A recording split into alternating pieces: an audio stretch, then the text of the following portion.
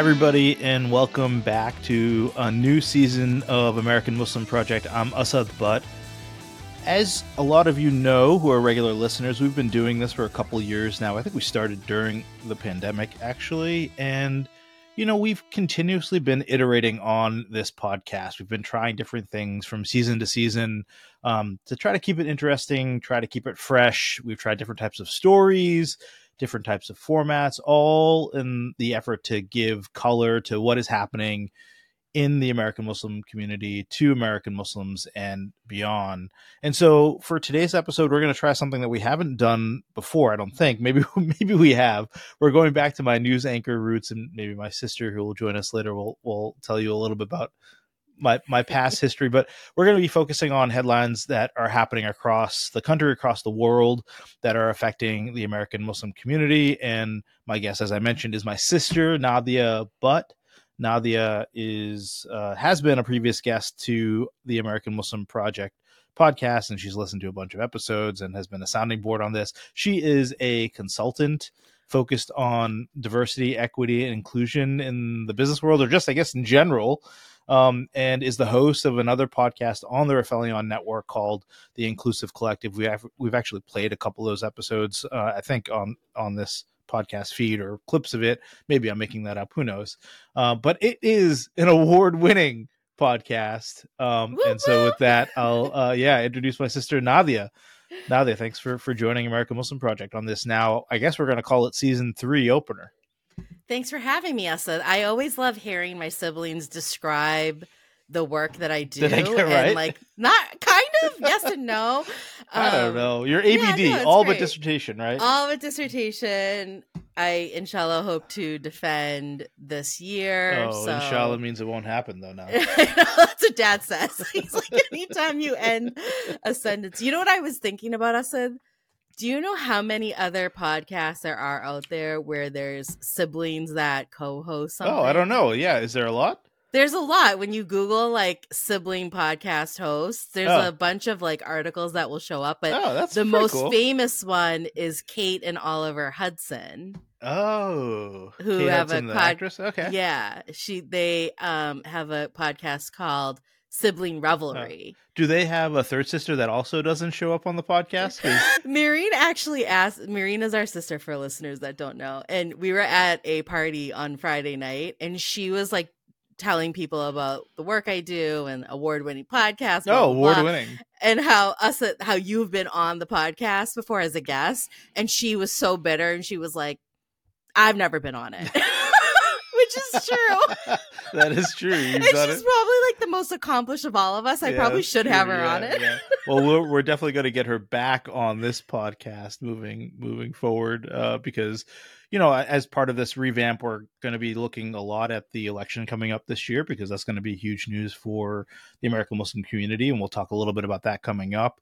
Mm-hmm. And our sister is a local elected politician deep into Massachusetts Democratic politics. And so I think her stance on some things will be pretty interesting for sure. But now that should we get started? Let's do it. Yeah. Okay. So the first story, I think now this is by far the biggest story that we are all talking about in the American Muslim community. And that is, of course, what's going on in Gaza and Palestine, the attack on Gaza, the war on Gaza, however you want to describe it.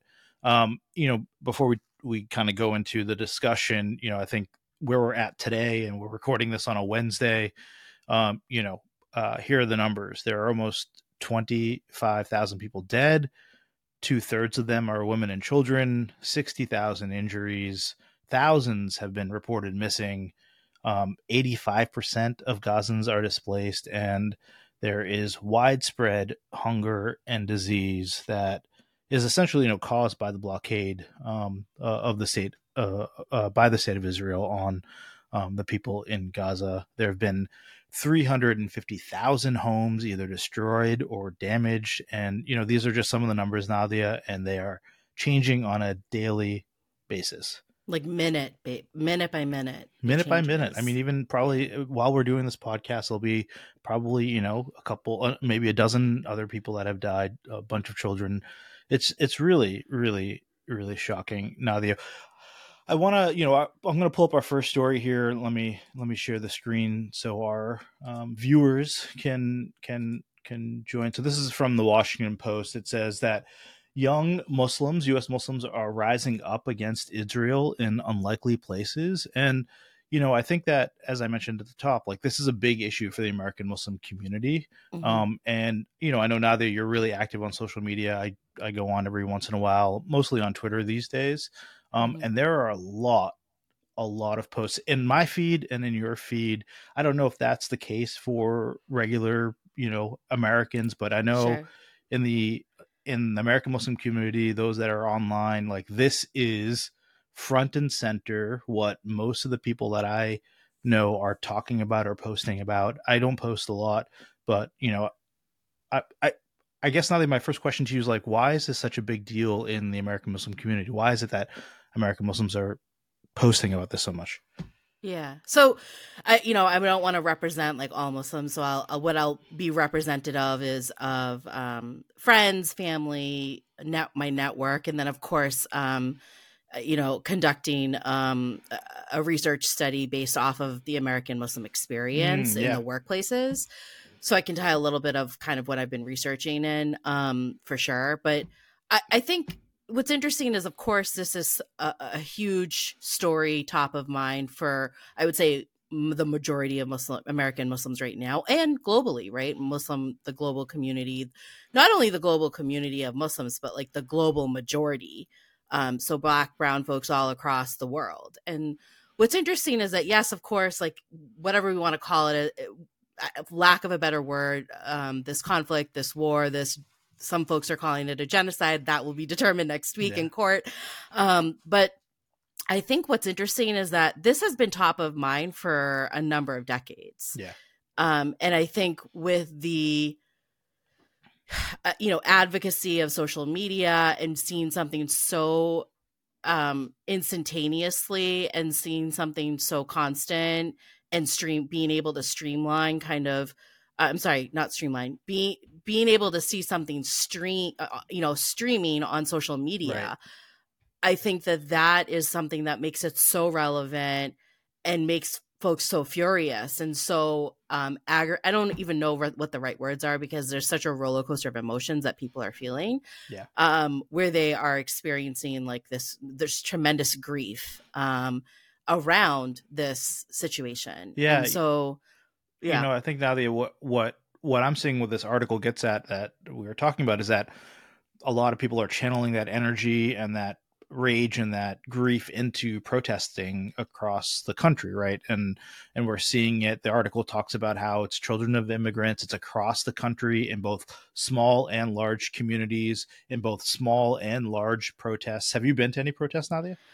I haven't been to any protests in person yet. I was in DC when the first kind of major one early in November was occurring, but I wasn't able to make it. I choose to focus my advocacy and protesting through my research. That's just a better space for me to focus my time on. Yeah, But yeah, there's been I think every week in the Boston, I live in Boston, so every week in the Boston area, there's at least 3 to 4 protests a week. for sure. There are major protests Yeah. that are occurring. Yeah. And then when you think nationally, there's a major one coming in Washington D.C. next week, this coming weekend, actually, Totally. or depending on when you air this, last weekend. Yeah, as you know, I was in October. I was in New York City and taking the subway, and I was getting back to the place where I was staying late at night, and I walked out the doors of Grand Central Station, and literally, like the protest was like arriving at the station while I was Yeah. leaving, and so it was, I was there, and it was interesting to be a part of it and or to see it. But yeah, Well, as you mentioned, it's happening all over the place, and I think the article. I just going back to the article, it talks about how it's creating a sense of community among Muslims who only mhm. recently would not have dreamed that they could pull off such gatherings, which I found really interesting. Mm. I think for me, for our, you and me, now that we're in our 40s. We kind of came of Whoa, age. whoa, whoa, Oh, whoa. sorry. We kind of came of age post 9/11. You know, the other Yeah. comparable kind of gathering that wasn't just the American Muslim community, but others was protesting the Iraq War, and that's something that I vividly remember doing and being a part of. And so, you know, I think for a lot of young people, a lot of American Muslims, this is like, you know, their big issue, and they have no problems, you know, voicing that. Yeah, I mean, so again, this is for me and my network, and I know kind of like us, you and I, even though we grew up in the same home and we kind of practiced in very similar ways, we had different groups of friends, we had different networks. And when I went to university, my big network of people was the MSA, right? The Muslim Student Association. Yeah. And when you think of like that group of people, that's community right there. And so I'm not surprised that across, like what this article was kind of referencing was like across universities and college campuses, the MSA, the Muslim students, the Arab students, the Palestinian students, and even folks that are alliances with Muslims or Palestinians are very active right now. Yeah. And I'll also just add that, like, yeah, a visible protest of someone marching or silently protesting is a form of protesting, but so is like boycotting or shopping in certain places, donating to certain organizations to, you know, kind of aid in humanitarian work. Those are all forms of protesting. Sure. So we're seeing that across the board. And it's also really interesting because if you think generationally, like our father is so, like, if he could go to a protest, I think he would. No, really? Like, I think he would. I think that I if feel he like wasn't afraid of crowds like I am, I think that he totally would. But he likes to watch things on TV. But, you know, I think that generation is also like growing up, you and I were told, like, don't talk about Palestine, Israel. Like, we knew a lot about it. At least I remember learning a lot about it. I had Palestinian friends in college. I had Jewish friends that would talk about it as well. And I remember our dad saying to us, like, don't talk about Palestine, Israel. It's not something that is welcome to talk about. You will be framed as an anti-Semite. And so let's just keep quiet about it. And that is still an issue that goes on today. The article even talks about it, how pro-Palestinian protesters have been cast by critics as Hamas sympathizers or anti-Semitic. And, you know, the new protesters say, you know, the articles say that, you know, that's unfair. And I completely agree. You know, now I think the other thing before we move on, that I think is really key about this article is that they say that it really showcases the emerging power of the emerging political power of American Muslims. And there's been a lot of conversation as we move on to our next story, which is, you know, essentially yesterday or earlier this week, you know, Biden was interrupted while he was giving a speech in South Carolina with chants of free Palestine. You know, it's not the first time and won't be the last time that things like this happen. And, you know, now the Muslim voters overwhelmingly supported Biden and helped him, you know, carry a lot of states, including Michigan, including Virginia. And this is going to be it is a big issue now, and it's going to be a big issue this year. How do you think about it? You know, first, it's like way too early to decide, but I'll say, like, yikes. That's like the only word I have. You know, our family's pretty political. We are very in tune with, we stay on top of politics throughout the years, not just like an election cycle. And I agree. I think family and friends, Muslim community, Arab communities, Palestinian communities, I think that a lot of us are starting to reconsider someone like Biden, who is choosing to not really, you know, take a stance, or has taken a stance that he's definitely taken a stance. But what's interesting is, like, I think when we get down to it, like, which one is the lesser of the two evils? And that's what, like, I fear, because, you know, we had during the Trump era so much the rise of Islamophobia and anti-Muslim sentiment, hate crimes, discrimination, bias, all of the above, which is still occurring, obviously. And so, you know, the Jewish community is experiencing it too in terms of anti-Semitism, but it's like so many people are disappointed in Biden and his his stance and lack of support towards this humanitarian crisis. Totally. And I think leading up to November this year will be really interesting to watch. We talked about it on our podcast just recently on Inclusive Collective, and it's going to be a really wild ride. Podcast is our award-winning podcast. That's right. Yeah, that's right. Yeah, let's take a listen now to what happened this week in South Carolina. If you really care about the lives lost here, you should honor the lives lost and call for a ceasefire in Palestine. Ceasefire now! Ceasefire now! Ceasefire now! That's all right. That's all right. That's all right.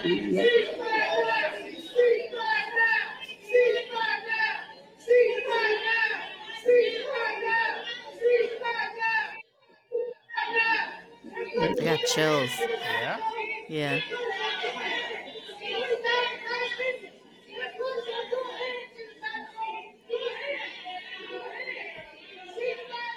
Yeah, you can, in the video, you can see them being escorted out of the church while Biden's still at the podium, and then the crowd now you can hear responding by saying 4 more years, 4 more years. Yeah, Navi, I think that this is going to be. Yeah, you're laughing. It's wild. I love Totally politics. wild, I know. Yeah, I mean this kind of stuff. I love, and it's what interesting makes because a thriving democracy, right? It is. You're right. What's interesting though is last night, my congresswoman was inaugurating the most recent council board, and it was a beautiful ceremony. I wasn't there, but I saw videos. Beautiful ceremony of the new mayor and inaugurating the new council folks on the within the town, and the congresswoman was speaking, and the same chant by constituents. 4 more years or Free Palestine? No, it was Free Palestine, and it was Ceasefire Now, and asking why my Congress rep hasn't. And I think this is how, small town America across the board. Also, like, this is happening. We're seeing videos go viral on social media of like senators, Congress reps, even like, town councils being asked why they haven't made a statement. So really interesting. I just don't understand how now 3+ months, 25,000 people dead, all the stats that we said at the beginning, how you cannot call for a ceasefire now. It's called election. It's called campaign finance reform. No, it's just it's crazy. And so I'm just pulling up now this article from The Hill. This was also back in December, but I thought it was an important thing to talk about. And they write about how Arab and Muslim Americans could abandon Biden, Democrats, and they're warning advocates. And the article goes on to talk about how a spokesman for the Biden re-election campaign told The Hill that the president is working with leaders in the Muslim and Palestinian communities, including about countering rising Islamophobia, which is obviously a separate thing. But that person said that, quote, President Biden knows the importance of earning the trust of every community, of upholding the sacred dignities and rights of all Americans. That was in a statement. And I don't know, to me, it seems like he's just paying lip service to the American Muslim community, right? Like it's one of those things where he knows that it's either him or Trump. And at the end of the day, I think he's betting on that a lot of people, a lot of American Muslims, a lot of Arabs will vote for him over Trump if it comes down to that, right? I think you're right, and I don't think that that's going to be the case. And I'll tell you, and I don't know. What, you don't think it's going to be Trump versus Biden? Is that I think it. Well, I don't know. Nikki Haley's kind of getting in there, Namrita. What I will, or Vivek maybe, but what I will say is, I don't know if you watch The Young Turks. It's kind of like a. It's a independent news, left leaning one of the leading anchors on that production team or that TV show is Cenk Uygur. Uygur. I apologize if I misenunciate the name. He's running. Yeah. There's a lot of people running. He's running. And so it's just funny. It's interesting to me because there are a lot of people that want to oppose Biden or trying to make like this stance. And of course we understand politics in America and especially when we get to the primary season, it's going to be a really, like I said, wild and interesting roller coaster ride for the next, Yeah, 9 totally. months, 11. The 10 to article 11 goes months. on. Now they had to say that the executive director of the U.S. Campaign for Palestinian Rights said that, basically Biden's, unwavering support of Israel for Israel and, his denouncement of any criticism towards Israel's military shows politicians are on the wrong side of history, and that he says voters of color in particular see this as a pattern. What do you think about that? I mean, as soon as you started saying that, my immediate thought was just within my own network, I would say like 7 of my BIPOC. So outside of being American Muslim, so I'm saying like Black friends, Asian friends, Indigenous friends, Jewish friends, they all are not for Biden right now. They Wow.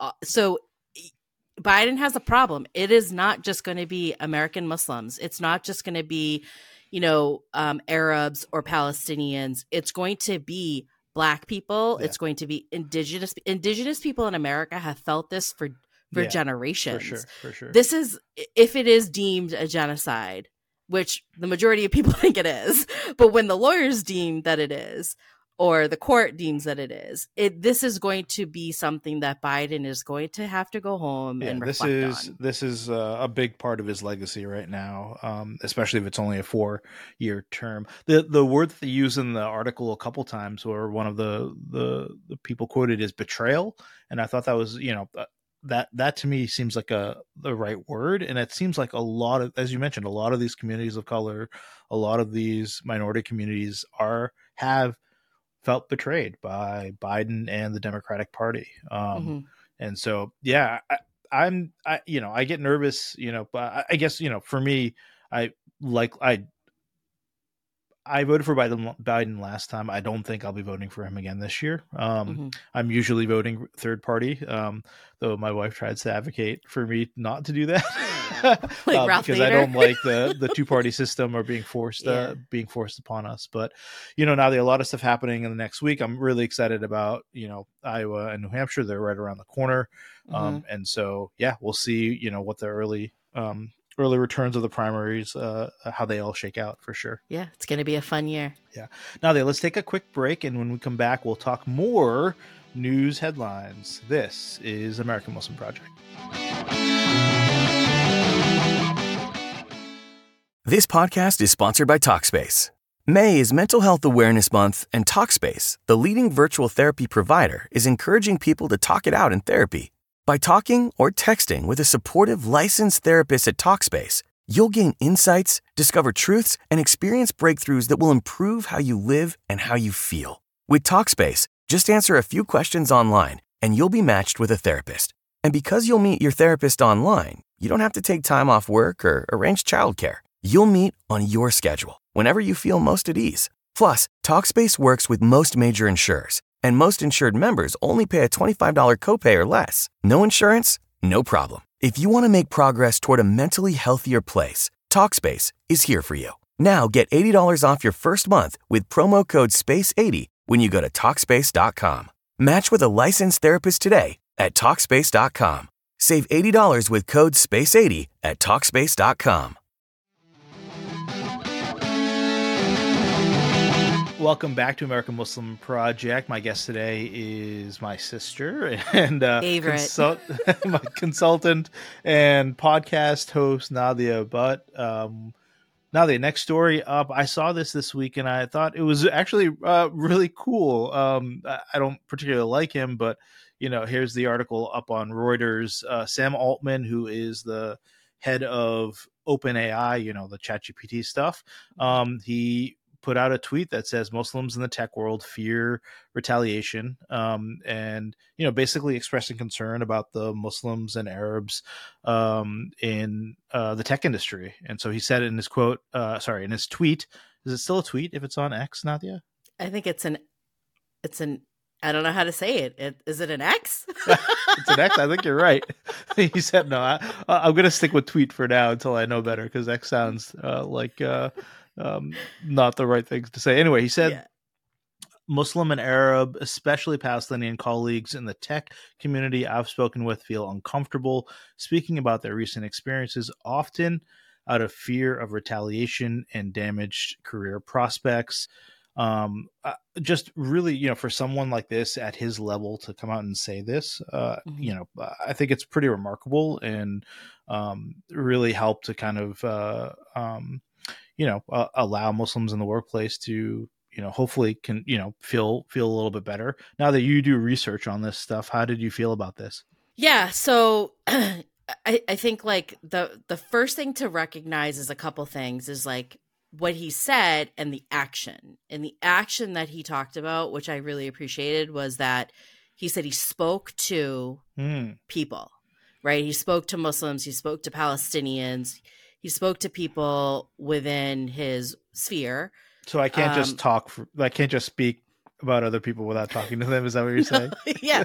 So what I'm saying is that he went to seek to understand how the sentiments of how people are feeling. Yeah. I think that's the first thing to leadership, is like really getting a grip and understanding how your employees are feeling.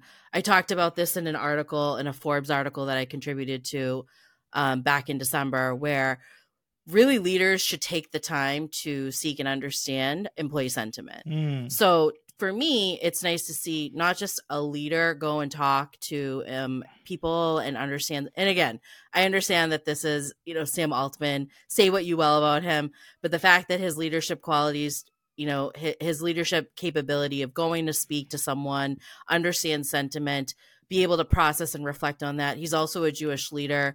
I think him really advocating for the protection of not just the Jewish community, but also the Arab, Muslim, and Palestinian community speaks volumes. Yeah, and someone responded to that tweet basically being, what about the Jewish community? And, he said in response, I am Jewish. I believe that anti-Semitism is a significant and growing problem in the world. And I see a lot of people in our industry sticking up for me, him, which he deeply appreciates, but he sees much less of that for Muslims. Again, a great, I think for him to say this at his level, I think is really important. So again, someone who's Jewish, someone in the tech industry, someone who other business leaders look up to and trust, follow.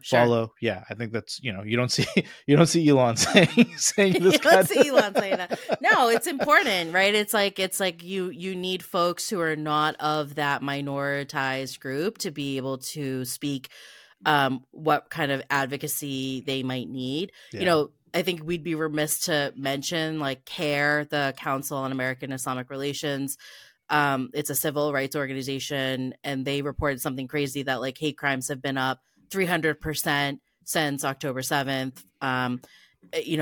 For Muslims, it's not just anti-Muslim sentiment, but it's also Islamophobia. And this is in addition to, yes, of course, like the Jewish community are also experiencing hate crimes and discrimination, different forms of anti-Semitism. None of this is okay. Yeah. But what in my sphere, in my research, I see more of the advocacy and protection for the Jewish community and not so much for the Muslim community. So it's really refreshing to hear a leader speak on behalf of both and really advocate for both groups of people. Yeah, totally. All right, now let's move on to one of the most horrific stories that has happened recently, locally at least, not globally. So now another story here. This is out of New Jersey, the Spotlight News, and that's the murder of a New Jersey imam. Did you hear this story, Nadia? I heard about this story. I don't know. I didn't read this particular article, but I heard about the story. So basically, we've been following this. Imam Hassan Sharif in Newark was killed in a shooting outside of his mosque, which was called the Masjid Muhammad.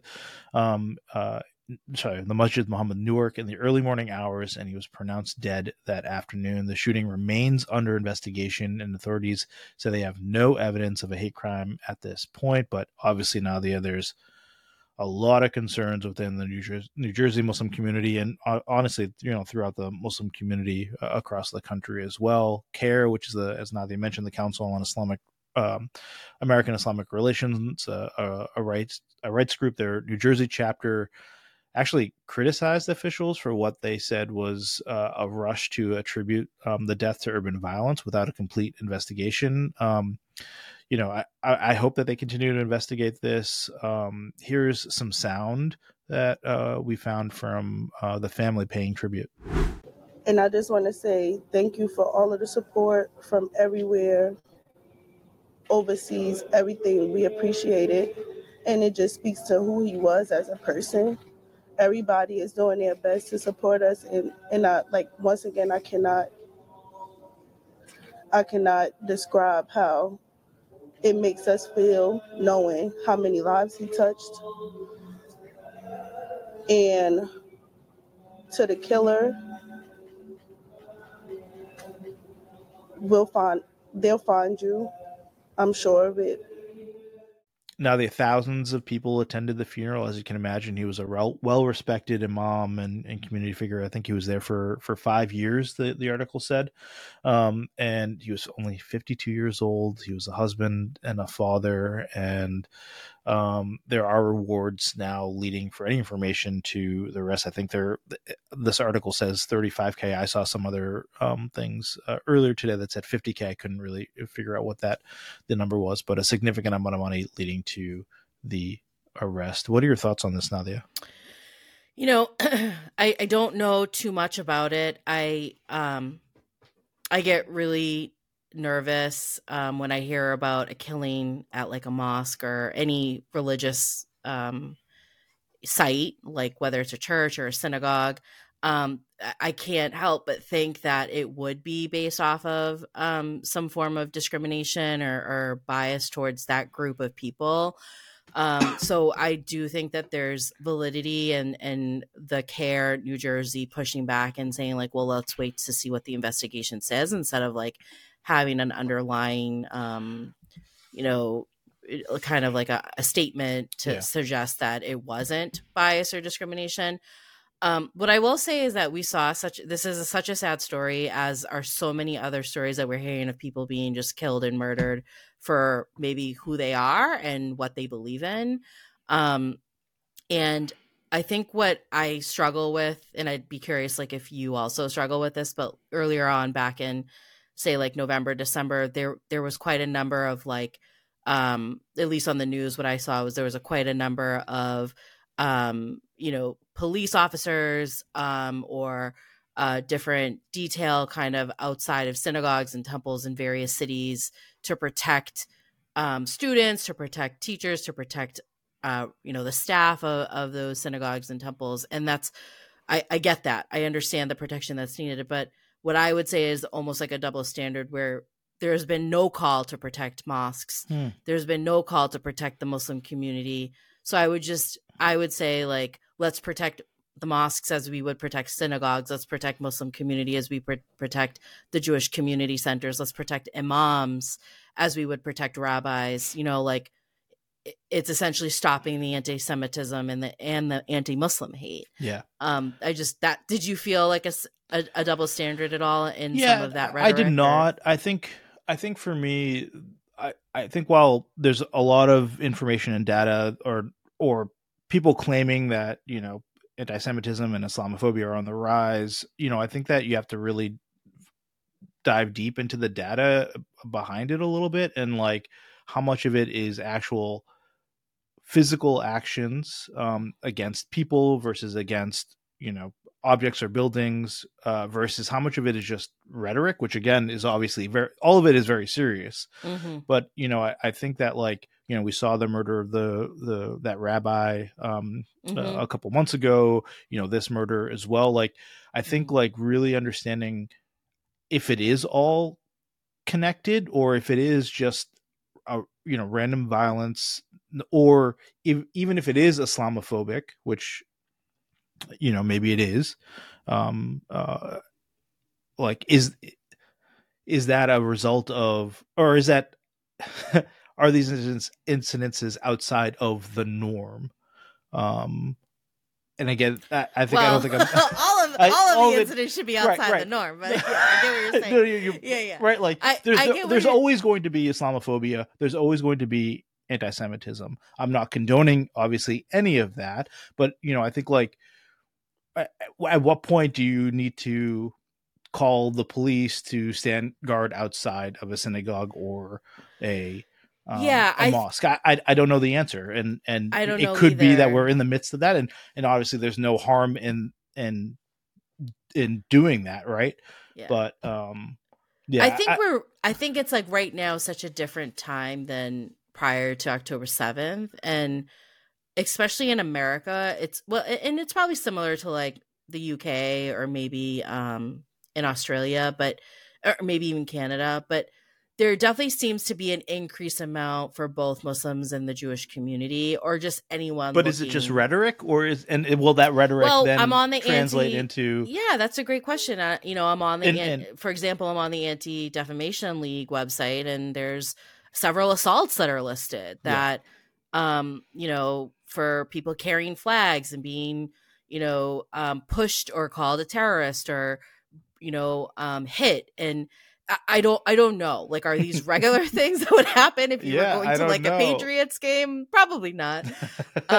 So it's all certainly concerning. I think the data from the ADL, as you just mentioned, there are a bunch of sources that say that is even flawed as well, because now they're including anything that's anti-Zionist as an anti-Semitic incident. So like, I think like all this data, and again, now that my other podcast is called Invisible Hate. We focus on hate crimes that are happening, to minority communities. And so like, obviously this stuff happens there, and it happens a lot. I think that like it's cause for concern. I think even still, like, I have so much, I guess, faith in humanity. I guess I have more faith in humanity and the American community that so we are cynical. we're more accepting, and like that we don't need to put guards outside of these places, right? Because we live in such an amazing society. Yeah, there's always going to be problems with people, but I don't know. That's how I feel. No, I think that's a valid point. I'm not advocating for like there to be police or guards like outside of every single church or synagogue or mosque, but I think at a time like right now where there is such an increased and sensitivity around in particular these two faiths, or just I think it's sad. But the other thing to keep in mind is like there's a lot of things happening in the workplace, right? So outside of even the communities or protests on the streets, like there's a lot of things happening in the workplace, and I think your next story has just that. Let's go. Thank you, Nadia, for that transition. Wow, look, are you a podcaster? Nadia, are you a podcaster? So yeah, let me pull this an up. award-winning podcast. Award-winning podcaster, Nadia, but ladies and gentlemen. So yeah, this story is out of Georgia. This is from CNN. So Benjamin Reese, a 51-year-old 7th grade teacher at a middle school in Warner Robins, Georgia, was fired recently from his job after being charged with making terroristic threats and being cruel to children. The incident happened late last year, but he just got fired, just recently in the last couple weeks. I think it was actually this past week he got fired. But witnesses say that he threatened to behead a student over comments she made about the Israeli flag hanging in the classroom. The student's family told CNN this week that they learned that they heard from the media first, not the school, about the threats, which to me is like probably one of the most egregious things about this story. Like when things happen like this, you got to tell the parents, right? You got to tell the parents, like, what is happening? So yeah, basically on December 7th, he yelled at 3 girls in the hallway. He said things like, quote, "You motherfucking piece of shit. I'll kick you in the ass. I should cut your motherfucking head off." Another teacher nearby said that they heard Reese call one of the 3 students my anti-Semitic friend. I think this all stemmed from Reese being upset that the students might have been disrespecting the flag that he had up. And then, a teacher also said that they heard him yelling about one of the students that, quote, "She is a stupid motherfucker, and I will drag her by the back. I'll drive her by the back of my car and cut her fucking head off for disrespecting my Jewish flag." Just a lot of crazy things.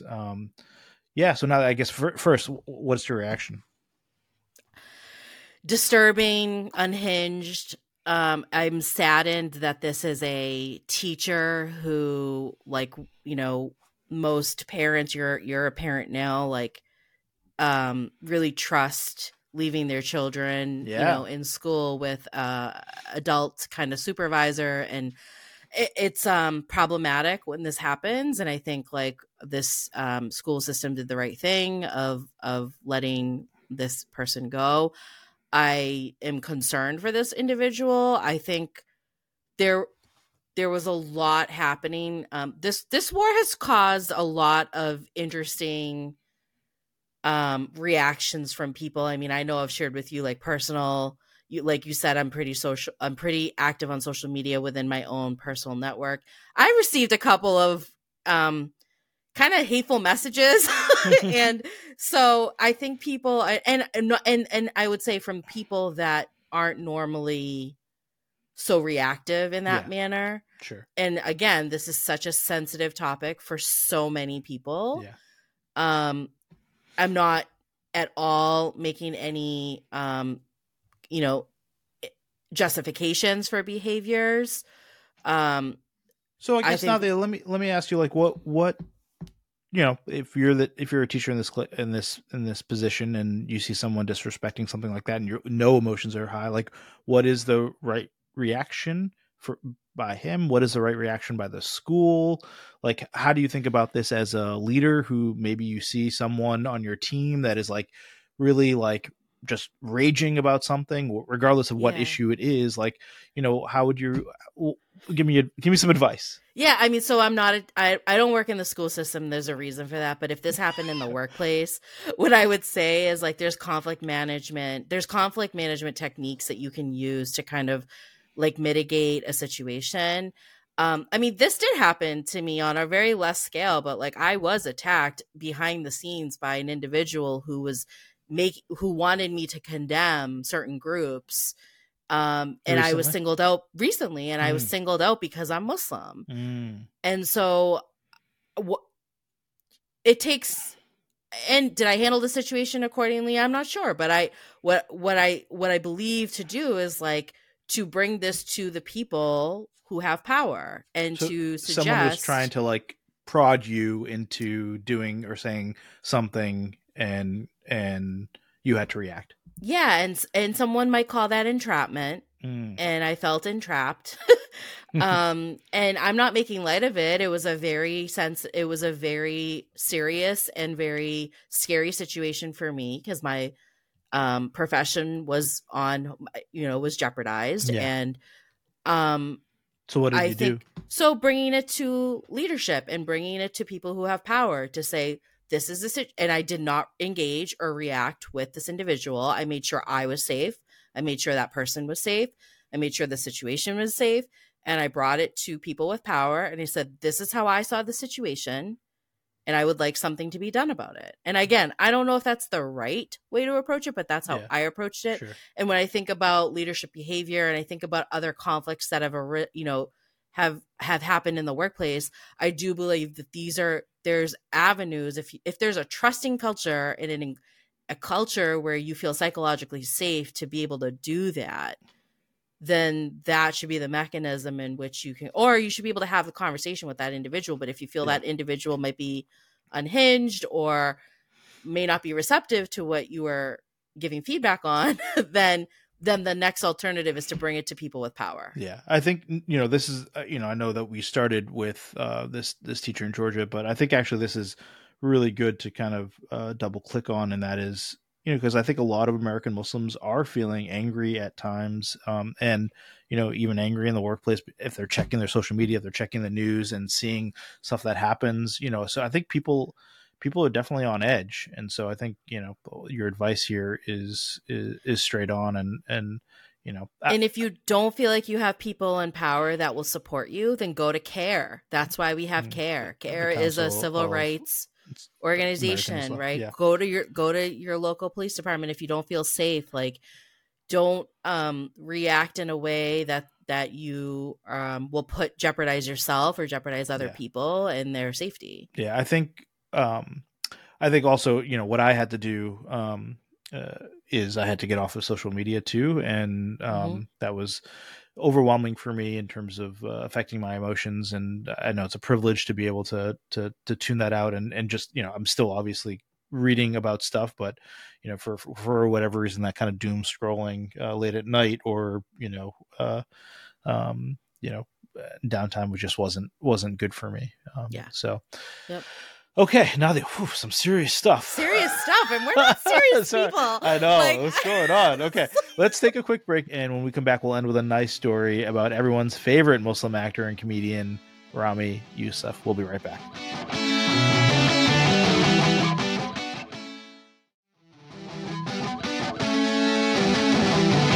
Welcome back to American Muslim Project. My guest again today is one of my two favorite sisters. I only have two, so I have to say that in case the other one is listening. Well, you have a sister-in-law too. So so one of three. Yeah, so that's right.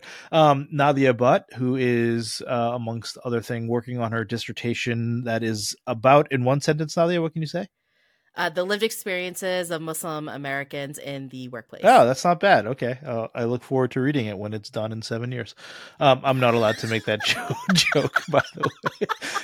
Anyway, so let's conclude with this last story. So this is a story from our FAWN website. If you don't know about FAWN, it's a website that showcases all the cool creative projects and the arts that American Muslims are working on. CreateFawn.com. So Ramy Youssef was at the Golden Globes this past weekend, now as part of the cast for Poor Things, which is winning a bunch of awards, which I've heard might not be everybody's cup of tea, but I'll watch it at some point. And he used his platform there when he was walking the red carpet and talking to reporters to call for a ceasefire in Palestine. And, he did it just in kind of typical Ramy way while discussing his friend, Jeremy Allen White of the show. What is the show called? I'm drawing a blank now. It's called oh my goodness. Oh my God. The Bear? The Bear, thank you. The Bear. Producer I was thinking Ari. of the other. Producer Ari chatting with show? the Bear. But what was the other show he was on before that? Oh, I don't know. Anyway, Right. I totally I could not remember. Anyway, so when he was discussing his friend Jeremy Allen White of the Bear, he's in Jeremy Allen White is in a new Calvin Klein commercial where he's his undies. Oh, is that a or is that a oh? That's a Anyway, Ramy humorously touched on the ongoing violence in Gaza, saying we're all thinking of two things: ceasefire now, and Jeremy, please don't do another Calvin Klein ad. If I was a better comedian, I would have delivered that a lot better. But, I appreciate him just, again, shining the light a little bit in the way that he can on the ceasefire. And so good on him. He also, at the Golden Globes, kissed his co-star, Mark Ruffalo, adding, another memorable and unconventional moment to the celebration. So, I just want to share because he is one of the more famous American Muslims right now, or Muslims in general, and it's important that he's able to do what he's able to do. So, sure. Now, any thoughts on Ramy? Yeah, no, I thought he did it in a really polite, professional, satirical manner. I think he got his point across. Yeah, it was cool. I was hoping to see more people request a ceasefire, but I don't really know who else did. I think there was. Golden Globes. I think it was pretty non-political. We'll see how the rest of the awards season plays out. The Oscars are coming up, so I'm sure people will say things. But that is going to do it for this week's episode of American Muslim Project. We'd love to know your thoughts. Please email us at info@rafelion.com. That's Rafelion is our production company that puts this podcast and other podcasts, including my sister's podcast called Inclusive Collective, together. We'll be back next week with another episode. I want to thank Nadia, and I want to thank producer Ari. Until next time, I'm Asad Butt. Thanks. Be well.